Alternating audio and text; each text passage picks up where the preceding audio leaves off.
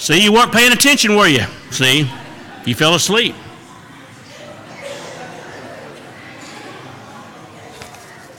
You know what? I wish this was on video tonight. I wish y'all could have, some of y'all hopped 10 feet off the pew.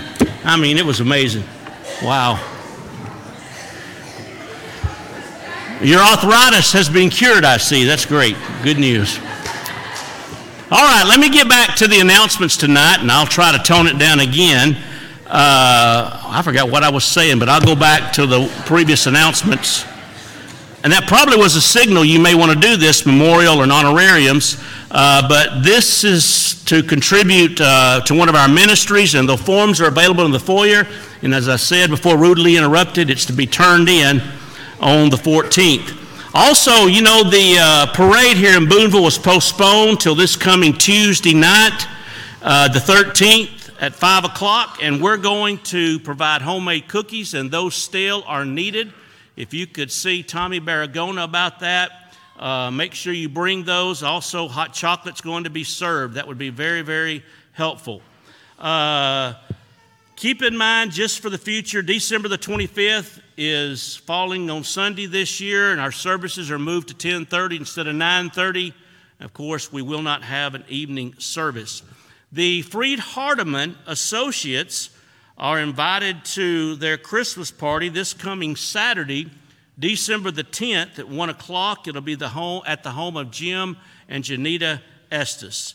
Now, I believe that's all the announcements that I have tonight. For our devotional tonight, Turner Foster is going to be leading our singing, and Brother J.T. Beard will dismiss us in prayer.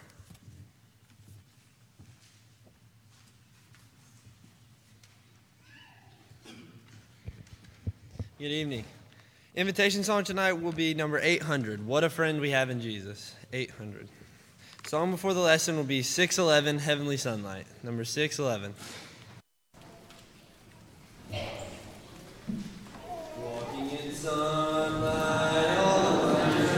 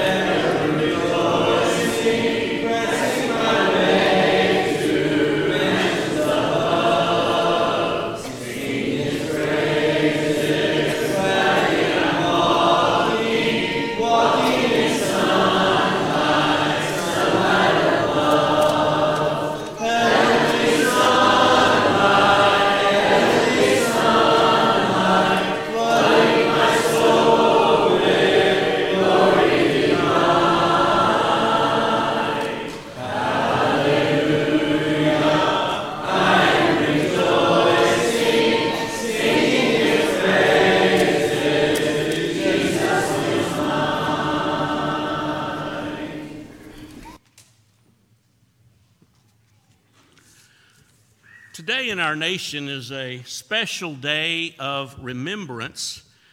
Today marks the 81st anniversary of the bombing of Pearl Harbor by the Imperial Empire of Japan on December the 7th, 1942. It was a very tragic event. Many Americans lost their lives. Our naval fleet was almost wiped out for the most part. There was thought that maybe our West Coast mainland would possibly be invaded. Some of you were alive back then, and at some point I would like to spend some time talking with you about how you felt when you heard the news about that great event. And certainly it's important for us to remember dates and anniversaries like that. It reminds us of the freedoms that we have, those that paid the ultimate price for the freedoms we enjoy today. I'm afraid there's a younger generation growing up that will not remember things such as that unless we, as parents and grandparents, teach our children and grandchildren about our history and the importance of freedom. But spiritually speaking, just like the Pearl Harbor National Memorial helps us to reflect and remember on that occasion, there's some things that we need to remember. Certainly, we always need to remember the love of God. We need to remember what He did in sending His Son to die on the cross for our sins. And just like memorials that are here and there to remind us of certain events every first day of the week, we partake of the Lord's Supper. It's a memorial to remind us of the body of our Lord that was given, the blood of Jesus Christ that was spilt for the forgiveness of our sins. It's important for us as Christians to remember, because once we as Christians begin to forget or to neglect things like that, before long we can be characterized as what was said back in the days of Joshua and the judges, that there arose a nation who knew not Joshua. They didn't know God's will. And so may it be that we always put a conscious effort, not only in regard to our own history in this country, but spiritually. We need to reflect. We need to continually remember and to be thankful for what our God has done for our salvation today. Tonight you may be here and maybe you're not a Christian. Maybe you just haven't done what God requires as of yet to become a child of His. And tonight, if you're willing to demonstrate your faith in Jesus Christ and change your life in repentance, you can be baptized into Christ, immersed in water. All your past sins will wash away, and you can leave this building a New Testament Christian. Or maybe you've neglected your Christian life as a child of God. Maybe there are things that you need to change and correct, and you may need to come tonight and ask for the prayers of the church. Tonight, we give you this opportunity. If you do need to respond, we ask that you come now while we stand and sing.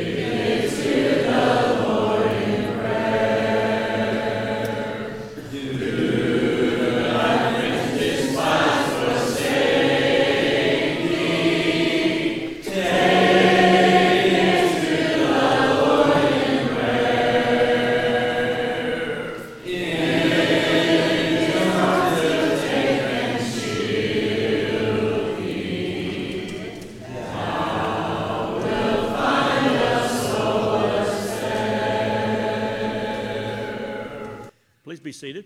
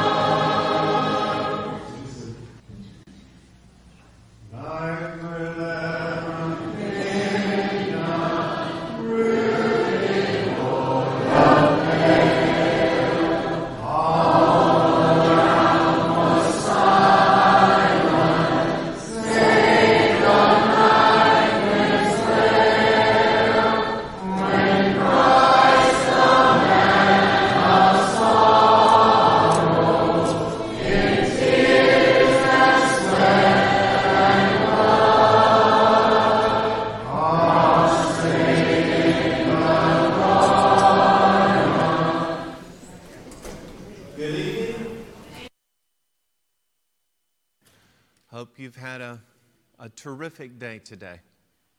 I have this list of sick people that we are going to be praying about here in just a few minutes. Irene Baker, Melinda Hester's mother, has terminal cancer, and we pray for her comfort. Martha Eaton's recovering from her foot surgery and seems to be doing very well. Austin Wentz, who's John Wilda's grandson, he is taking treatments every day, and he's getting like 100 and some treatments. So I love this. Sue Potts is making a suggestion for us that we could cheer him up over the Christmas holiday by sending him a Christmas card. That'd be pretty easy, wouldn't it? If only we had the address. Well, there it is. Yay! So if you would jot down the address real quick as we're going through some more, that'd be terrific. And I'm sure that would really be a cheer up for Austin and, his family. Ann Stevens isn't well. Don Dawson isn't well. Wade Davis hasn't been found yet. Carolyn Wilcutt is recovering at home. Bobby Petty, who is Joe Garrett's friend, has lung cancer. Doug Smith's dad, Kelby Smith, is not well. He has Parkinson's, and that makes him susceptible to a lot of different things that come along. Cody McGee is recovering from foot surgery and is making some good progress. Vanessa Williams has leukemia. She's a member at Snowdown. Eric Fitzsimmons is undergoing tests to determine what to do for his blockages. Chopper Taylor still suffering from both his legs are practically unbearable. Larry Kennedy has a mass in his shoulder, is undergoing tests. Cassie Stewart broke her elbow. She's gotten out of the cast, but still enduring a lot of pain. Danny Ramdahl is one of our missionaries. He has kidney failure. Cheryl Hoffman has very serious back pain. Linda Beard is still recovering. She has really good days and some bad days. So we're hoping her good days become more prominent than the bad days. Van Roberts has pancreatic cancer. Paul Rollison has brain cancer. Reed Sparks lost both his legs. Lex Crossan has several health issues. Wanell Thompson's recovering at home. Pat Cooper is undergoing tests. Dorothy Hester, she's doing a lot better. She still has some bruising and swelling on her face from her fall. Joan and Martha's sister, Norma's been having some health issues of late. Tony Presley has leukemia. I told you about John Brooms passing away. Let's remember Abby and their little son, and then she's expecting a child. Anybody have an update about Landon? He was mentioned several weeks ago, and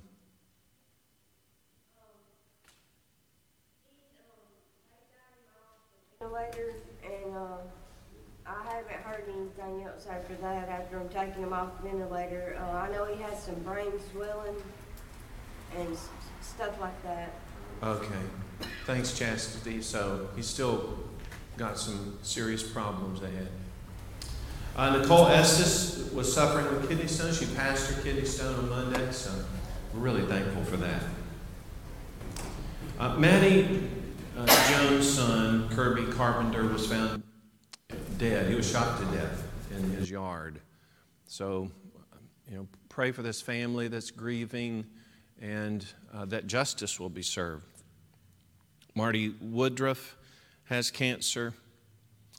Graham Vaughn, who is Karen Vaughn's son, many of you know of the Vaughns, he's in the hospital at Magnolia.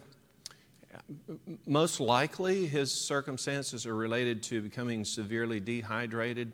His kidneys shut down during that period, and they're trying to build him back up. He's having a rough time, though, and part of that is Magnolia Hospital, and it might be true of a lot of hospitals around here, but Magnolia is completely full. It's full of people that have the flu primarily. So Graham has been treated in an ER room for the last 3 days. And if you've ever been in one of those, you know how uncomfortable that can be. And his mother's been right there with him this whole time. So just remember the Vaughns. Jackie Conley, many of you may know, or you may have known his wife, who was a hairdresser here. He's at the medical center in Jackson. And Julius Lee's not feeling well tonight. That's kind of rare. She just seems to be well all the time. But she's getting better, but just doesn't feel well enough to be here tonight. So we want to remember her in our prayer. You have any? Yes. Oh, no.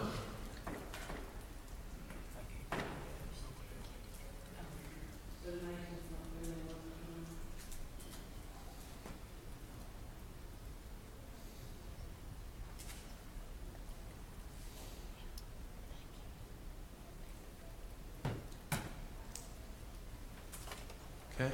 Anybody else? I was just going to tell you about my Aunt Pat. Yes. They did get some of her tests back, and the lesions they saw in her pancreas, they believe that they may be cysts. Okay. They're going to go look at them in 2 months. And they did an EGD on her, and the reason that she's been not able to eat and staying so nauseated and losing weight is because she had 2 huge ulcers in her stomach, and the lining of her stomach was infected. And so they've got her on medication, and she is beginning to feel better. Okay. Well, that's a relief, isn't it? Yes. So sorry that she has that, but certainly the less of some other more serious things. So thank you for that update, Martha. Okay, let's have our prayer, and after that we'll start our Bible study.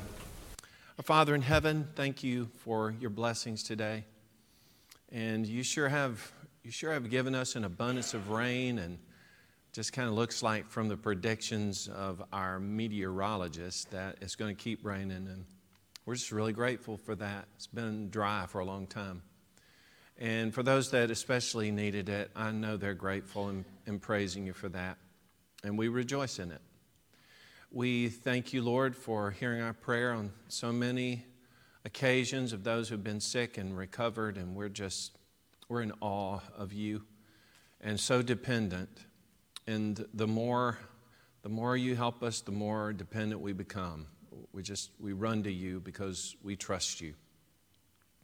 And we're before you now, Lord, with a petition for all these people that we love, or are friends of people that we love, and many connected with this congregation here. And a lot of them have asked us to be praying on their behalf. And Lord, we're asking that you will act to bring comfort or even healing in many of these cases. We pray for Irene Baker's comfort, and that she'll have good days with her family. We pray for Martha Eaton's recovery and rejoice that she's come this far.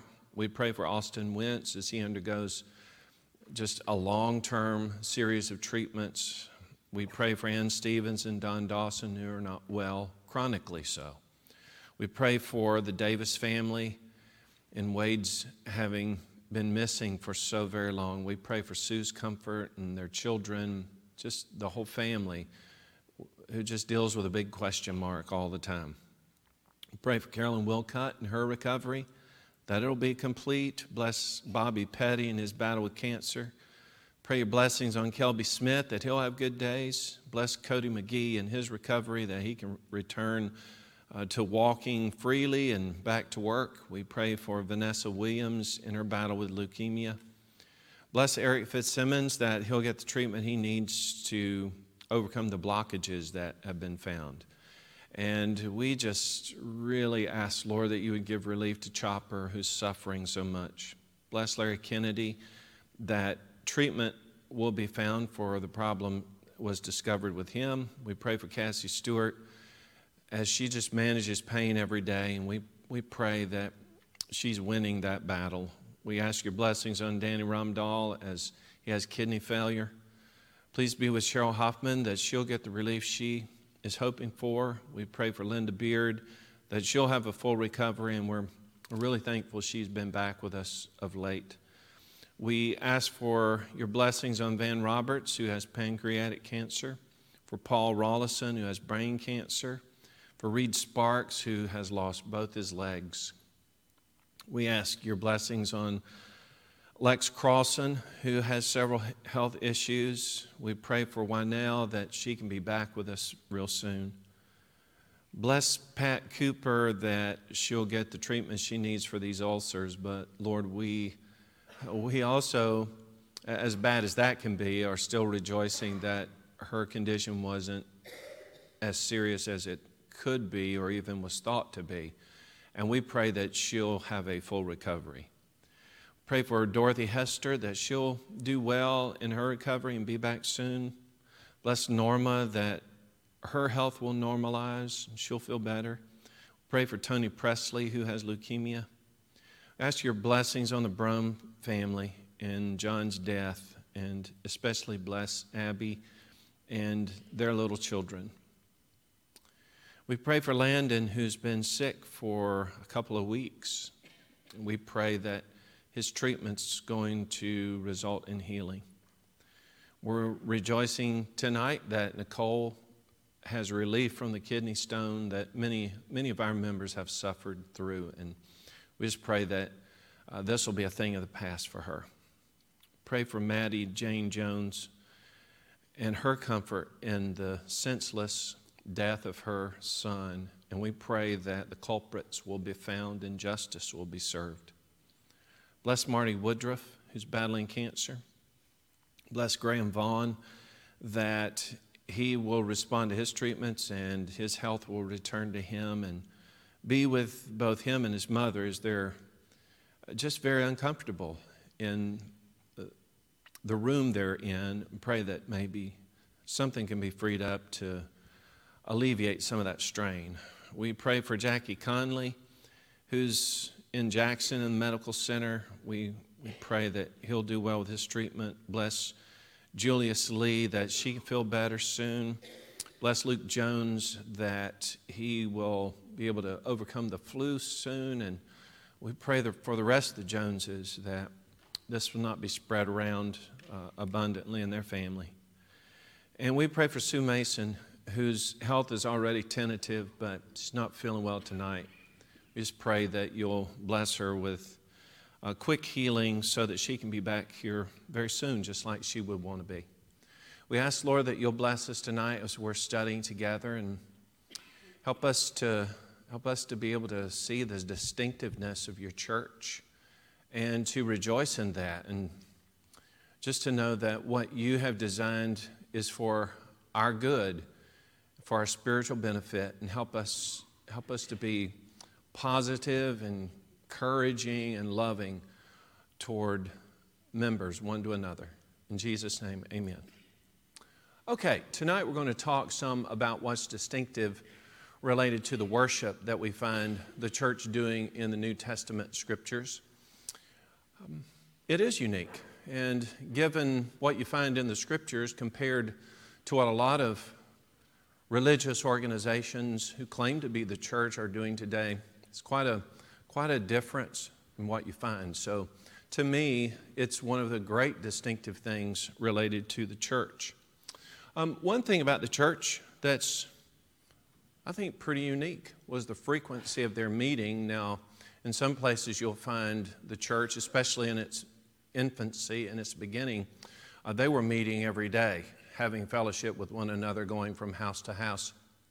But ultimately, for the long term, you find an emphasis that's being placed on the church meeting on the first day of the week. Now, which of the weeks that you have during a year actually have a first day in them? That's not a trick question. Every week has a first day in it, yes? So how many of those first days would you be meeting on? 52 of them, every single one of them, right? In Acts chapter 20, we have a fine reader I don't know if he likes me calling him Hollywood or not, but I think it's really catching on. If I keep saying it, certainly it will, but I have a couple of verses for you to read for us, and you guys be paying close attention to this, okay? One of them is Acts chapter 20 and verse 7. The other one is 1 Corinthians chapter 16 and verse 2. Okay, if you'd read those for us.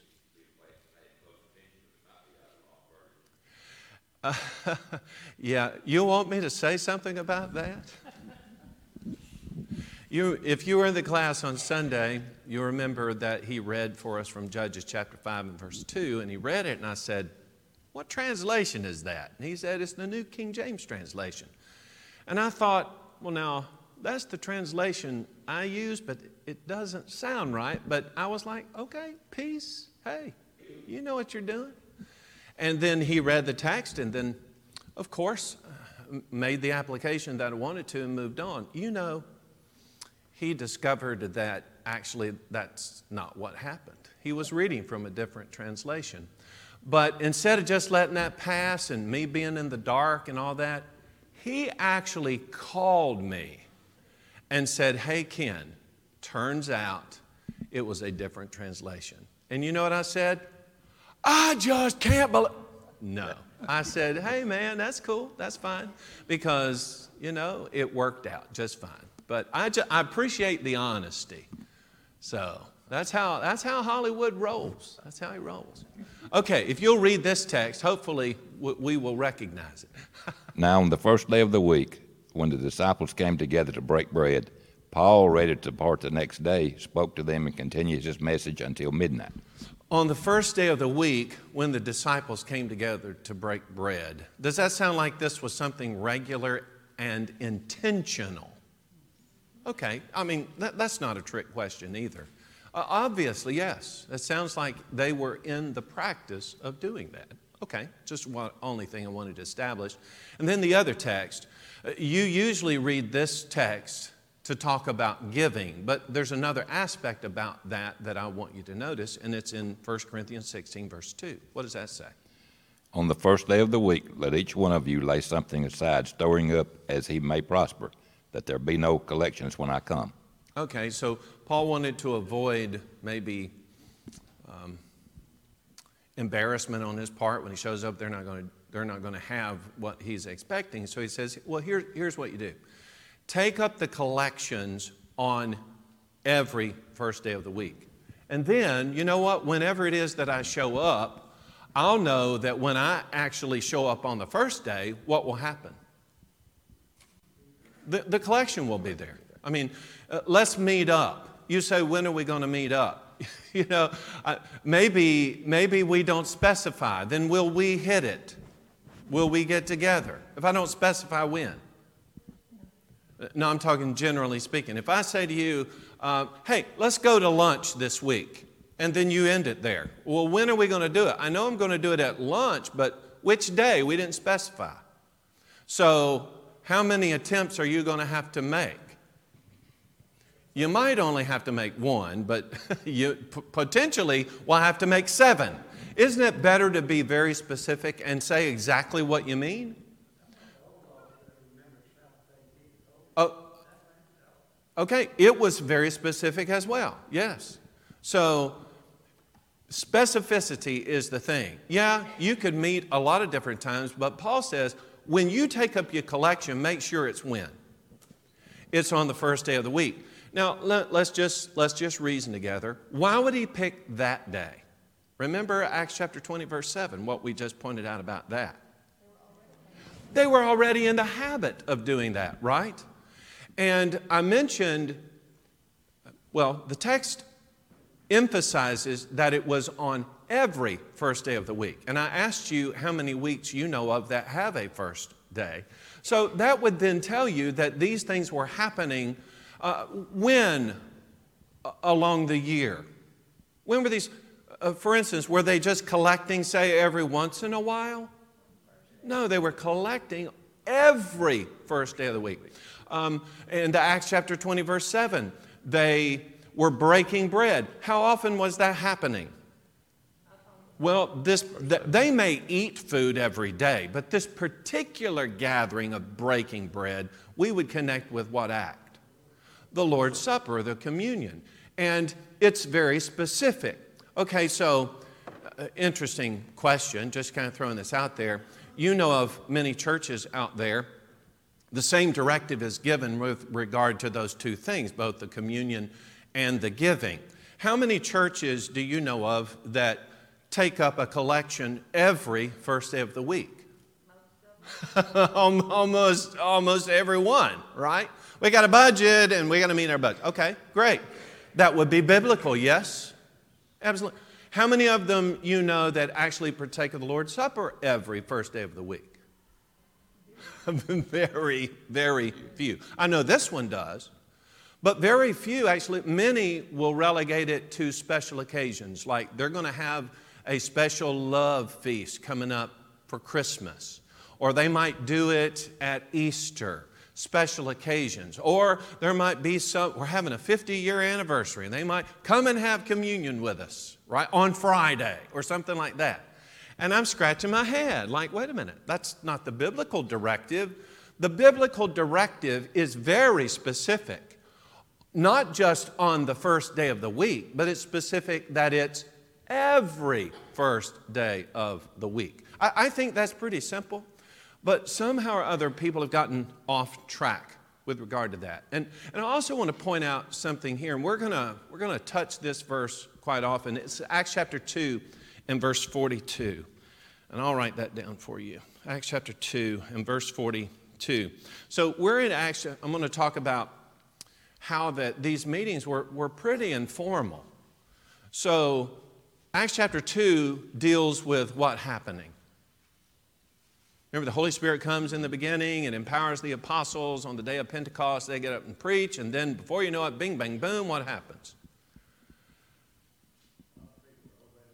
A lot of people obey the gospel, and what does the Lord do with them? He adds them to the church, right? We find out that there are 3,000 people on that day that obey the gospel. So when those people obey the gospel, the Lord adds them to the church. And then we get a picture of what's going on with them. Okay, sorry, you don't have to read that one now. They continued steadfastly in the apostles' doctrine, fellowship, breaking of bread, and in prayer. They're getting on with many acts that we can relate to, right? Because what they were doing in that first century setting is something that we are doing. Now, let me ask you this question. Why would we do that? Why would we try to replicate what we find happening, for instance, in Acts chapter 2? Right here, verse 42. Why would we want to replicate that? Well, it is an example of apparently what the apostles were teaching those early Christians to do. Yes? So as they're gathering together, they're participating in acts, not just what they wanted to do, but acts that they were instructed to do by means of the teaching of the apostles. In fact, that's why they're there. Okay, so what were some of these things? One of them was the Lord's Supper. Now, I want to revisit this. And actually, you could put your well, you don't have your finger, right? You have your computer. Okay, so Acts chapter 20 and verse 7. Lord's Supper. Acts chapter 20 and verse 7. And then also, if some of you are looking ahead, we're going to look at some other texts. Matthew chapter 26, verses 26 to 29. 1 Corinthians chapter 11 and verses 23 to 28. That ought to get us started. Okay, read this text for us. Now on the first day of the week, when the disciples came together to break bread, Paul, ready to depart the next day, spoke to them and continued his message until midnight. Okay, so Paul knows if I'm going to hit these folks. Now, actually, if you read this context, Paul actually basically waits a week. Why wait a week if they're meeting day to day, house to house? Because apparently they Weren't. Not in this location. So if they weren't, one thing he could know for sure is, if I hang around all week, what? When the first day of the week comes, because every single week has one, when that first day of the week comes, then I will be able to meet with the church. Now, what we're going to find out is he takes full advantage of that and actually stays until midnight.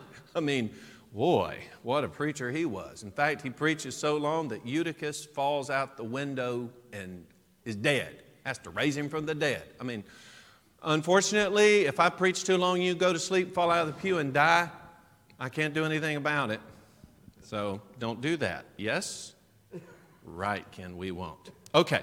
Now, Matthew chapter 26, verses 26 to 29, is Jesus instituting the Lord's Supper. Jesus is telling us exactly what he wants done. Read that text for us. And as they were eating, Jesus took bread, blessed and broke it, and gave it to the disciples and said, "Take, eat, this is my body." Then he took the cup and gave thanks and gave it to them, saying, "Drink from it, all of you. For this is my blood of the new covenant, which is shed for many for the remission of sins. But I say to you, I will not drink of this fruit of the vine from now on until that day when I drink it new with you in my Father's kingdom." Okay, Jesus says, do this. I'm going to give you the example of it, and you're participating in it with me. This is part of the period. It's not going to be long before he dies. I'm going to go away. But remember this. He says, I'm going to be drinking it new with you in my Father's kingdom. Now, what's the kingdom? It's the church. So Jesus says, I'm going to be partaking of this with you when what happens? When the church is established. When was the church established? Day of Pentecost. Where was Jesus? He is ascended to the Father, yes? Okay, so what we are getting a glimpse of is there's going to be something more to it than just the physical partaking of these things. There is going to be what we're going to find here in a moment from 1 Corinthians 10:16, a communion fellowship that's going to take place. But before we get to that, I'll look at 1 Corinthians chapter 11, and we're looking at verses 23 to 28. For I received from the Lord that which I also delivered to you, that the Lord Jesus on the same night in which he was betrayed took bread. And when he had given thanks, he broke it and said, "Take, eat, this is my body, which is broken for you. Do this in remembrance of me." In the same manner he also took the cup after supper, saying, "This cup is the new covenant in my blood. This do as often as you drink it in remembrance of me. For as often as you eat this bread and drink this cup, you proclaim the Lord's death till he comes. Therefore, whoever eats this bread or drinks this cup of the Lord in an unworthy manner will be guilty of the body and blood of the Lord. But let a man examine himself, and so let him eat of the bread and drink of the cup." Okay, just something I want us to notice about. This is kind of a full circle kind of thing. Paul says, let me remind you that this partaking of the fruit of the vine and this partaking of the bread is actually something that who talked about? Jesus did. And he reminds them basically of what we read there in Matthew chapter 26. But notice what he says here. He said, with regard to both of those emblems, he says, as often as you eat the bread, as often as you drink the cup. Stop right there. How often? He doesn't specify. How often? Well, this happens to be 1 Corinthians chapter 11. In 1 Corinthians chapter 16, which in the broader context, this is the same book, right? So we're just carrying the argument a little bit further. When we get to chapter 16, he starts talking about the collection for the saints. But he makes this point. The question is, how often? But he says, well, the often-ness is that when you gather, when? On the first day of the week. As often as you're gathering, question, when do we gather? Well, sometimes, the Scripture sometimes says that they gathered every day, that they were meeting and going from house to house. Yeah, they do. But continuing throughout history, all the way to the end, what is one day that was always consistent? It was the first day of the week. Question, when do you partake of the Lord's Supper? On the first day of the week. Paul could know in Acts chapter 20, verse 7, hey, not only am I going to meet up with the church then, I'll know where they're going to be, but I'm going to partake of the Lord's Supper with them on that day because that's when we take it. And I'll wait all week to see that happens. Huh? And, yeah, we'll get to that in a minute. I'm also going to preach to them. Yes?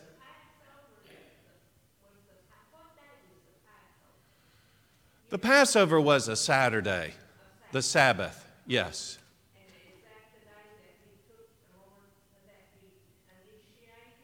Yes, he did, with a view toward when was Jesus resurrected from the dead? On the first day of the week. Is there a significance to the first day of the week? Yes. What day was Pentecost, the day the church was established, first day of the week? When was it that the church met regularly? First day of the week. And it wasn't to commemorate the Passover. It was to commemorate Jesus' death, right? Now, sometimes I'll hear people say, well, when we take this Lord's Supper, you can think about his birth or his life or... Wait, stop. That's not what it's commemorating. It's commemorating his death. That's what the symbols are about, right? The bread represents the body, and the cup, the grape juice, represents his blood. Well, where was that pertinent to the story? In his death. We're remembering the death of Jesus Christ when we partake of that. We're remembering the very sacrifice of the Lamb of God on the first day of the week. And then what does 1 Corinthians 10 and verse 16 say? The cup of blessing which we bless is not the communion of the blood of Christ. The bread which we break is not the communion of the body of Christ. Okay, the communion. Question, what is communion? And I'm not talking about, well, don't describe that. Generally speaking, what does it mean when you're communing? You're coming together. You're together. Okay, now watch this. When you and I were partaking of these things together and we're praying about it, are we communing? Nod your head this way. Yeah, we certainly are, because we're all together as one body, partaking of what body? The body of Jesus. We all as one blood are partaking of what? The one blood of Jesus Christ. But also, Jesus says, I will also partake of these things new with you in my Father's kingdom. I'm going to be in communion as well. Well, where is Jesus in all of this? Isn't he in the body and in the blood? Yes, so when we are communing together as the body, who are we also communing with? We are also, it is both horizontal and it is vertical, okay? Now here's something, we're in the middle of talking about all these acts of worship, and here's something that happens, like somebody's a really good song leader, we talk about how great a song leader they are, or we have a great preacher, we say, oh boy, this is just the best preacher I ever heard in my life, blah, blah, blah. Somebody gets up and says a prayer, we say, boy, I hope so-and-so leads the prayer, because they lead the best prayer. Or someone's wealthy in the congregation and we see, we pretty well know what everybody does, and all of a sudden the contribution is skyrocketing. We're like, wow, so-and-so must have, wow, what a great giver they are. How many times have you ever heard anybody say, Brother Luther there, he is the best Lord's Supper taker I've ever seen in my life. You ever seen him, how he reaches down, gets that crazy, just takes it just right. And then when he partakes of that, the way he holds that cup and peels that little cover off of there, it's masterful. And then he just tilts his head just right. And wow, he is like the best Lord's Supper taker I've ever seen. I know people have been watching you, Hey, we don't do that, do we? Why don't we do that? Well, we really shouldn't be doing the others either. If truth is being presented and we're worshiping in spirit and in truth, those kinds of things are petty. But this particular point right here, I think, is pretty significant, because it isn't about our action in the partaking of the Lord's Supper. It's about remembering what Jesus did. Now, we should be doing that in all these acts, really, putting the Lord first and glorifying Him. But how about if we just started right there? You know, who's the superstar there at the foot of the cross? You? It's not me. It reminds me that Jesus died because I am and no parades for that. I really appreciate when we do the Lord's Supper, people that did lead that, and they take time for us to really talk about that sacrifice and really get our minds there. Yes. You know what I'm saying? Yeah.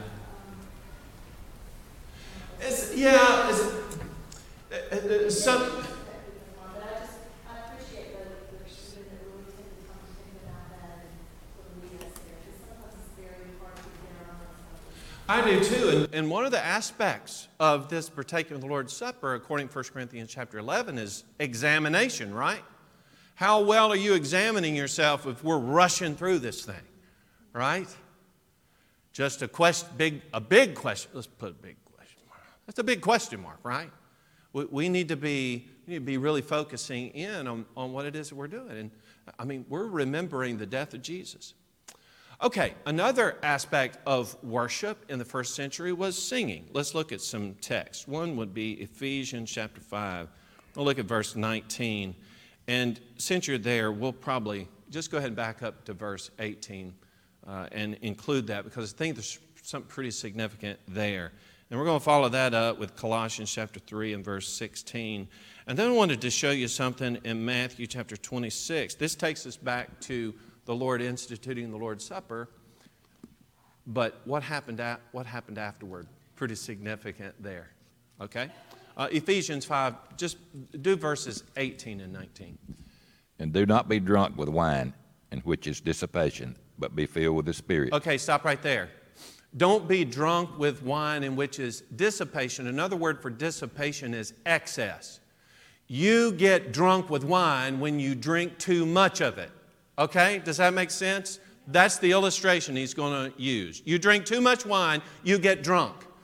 He says, don't do that, but do this instead. Be filled with the Spirit. Effectively, in this illustration, what he is saying, and not being disrespectful at all, just using the illustration, he says, if you're going to be drunk, then be drunk with the Spirit. Don't you love that? Don't fill yourself with these artificial stimulants. Be stimulated by God. Wow. So I ask the question, what is it then that would be excess of the Spirit? And he tells us. Go ahead and read that. Speaking to one another in psalms and hymns and spiritual songs, singing and making melody in your heart to the Lord. Have you ever seen that before? You want to be filled with the Spirit? You want to be excessive, quote unquote, drunk with the Spirit of God? Then get busy in your song service, committing yourself to it. And when you're singing, does he mention anything about a performance? Like we got to get the right notes and the right rhythm and all. What does he emphasize here? In fact, when he talks about speaking to one another, right? I mean, that brings it down. He's talking about singing, but he doesn't say in 4-part harmony. He says speaking to one another in psalms, hymns, and spiritual songs. You're making melody where? In your harp. Yeah, right. What kind of harp do we use? Like a guitar harp or a 100-string harp? Oh, I'm sorry. Did I hear that wrong? He doesn't say a stringed instrument. He says the heart. The heart. Someone says, well, he uses the word solo there, and in the Old Testament, solo always indicated the strumming of an instrument, and that had to do with a harp or a guitar or something like it, and so that must be the New Testament application. Actually, the word solo that talks about the mechanics of the singing or the music making here actually requires specificity, just like the day that we talked about a moment ago. We needed to be specific about what day. Well, when you use solo, you have to be specific about what instrument you are using. So if I say we're going to go solo or pluck the strings, well, the next question would be, well, what are we going to pluck? What are we going to do? Okay, I ask you, is there anything in this text that tells you what it is you're supposed to pluck? Your heart. Your heart. You say, now, wait a minute. Making melody in your heart to the Lord, that doesn't sound like a band with accompanying drums and tambourines and stuff. No, it doesn't. What that sounds like is us with the right heart doing what? Singing. Now, he says you sing psalms, hymns, and spiritual songs. What is a psalm? You can't miss this if you'll just say psalm. You know, like the Psalms, there are 5 books of Psalms. You say, wait a minute, my Bible only has 1. Well, if you'll read through your Psalms, you'll find out there are actually 5 books of the Psalms. The Psalms are actually made up of 5 books of Psalms. And those were actually the Psalm book of, guess who? Israel. The Psalm book of Israel. Okay? So when they got together and they sang, guess what they did? They didn't pull out one of these. They pulled out that section of the Bible that you have in your Bible, the Psalms. That was the Psalm book of Israel. So you can sing those, but he doesn't limit it to that. He says psalms and hymns. What is a hymn? H-Y-M-N. A hymn is like an anthem that glorifies God. A song whose purpose is to praise or glorify God is a hymn. Now, that takes us to Matthew 26 and verse 30. What is it that they did after the big deal with the Lord's Supper and so forth? Okay. You missed one. And when they had sung a hymn, they went out to the Mount of Olives. Oh, they sung a hymn. Okay? Now, I ask you, what were they doing singing a hymn? They're praising God. I know that because they were singing a hymn. And hymns do what? Exalt and glorify God. Easy peasy, right? Easy peasy. Psalms, hymns. What's a spiritual song?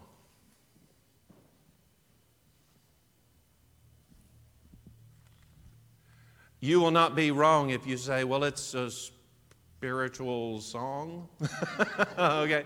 You know, there are a lot of songs in your psalm book that you can't classify as being one of the psalms. And you can't say, well, this song is all about the praise and hallelujah of God. Maybe it's singing about walking in sunlight all of my journey. Or maybe it's talking about any number of other subjects that are biblical subjects, but don't actually just spend the whole time glorifying and praising God. Those are spiritual songs. They are songs whose content is what? Spiritual. Well, it's 8 o'clock, so we're going to have to stop right here and pick up next week. Thank you so much for being here and participating in this examination of Scripture. Let's have a short prayer real quick, and then we'll be dismissed. Father, thank you for the blessing of this time that we can study your word. Thank you for just the easy way that you teach us, and help us to apply these things. Help us to see how distinctive these teachings are and to hold on to it because it's what you've given us. Lord, help us to understand it, put it together, to see the simplicity of your way. Please bless us, Lord, as we're going home. The streets are still wet. Keep us safe, and we pray that you'll bring us back at the next appointed time. In Jesus' name, amen.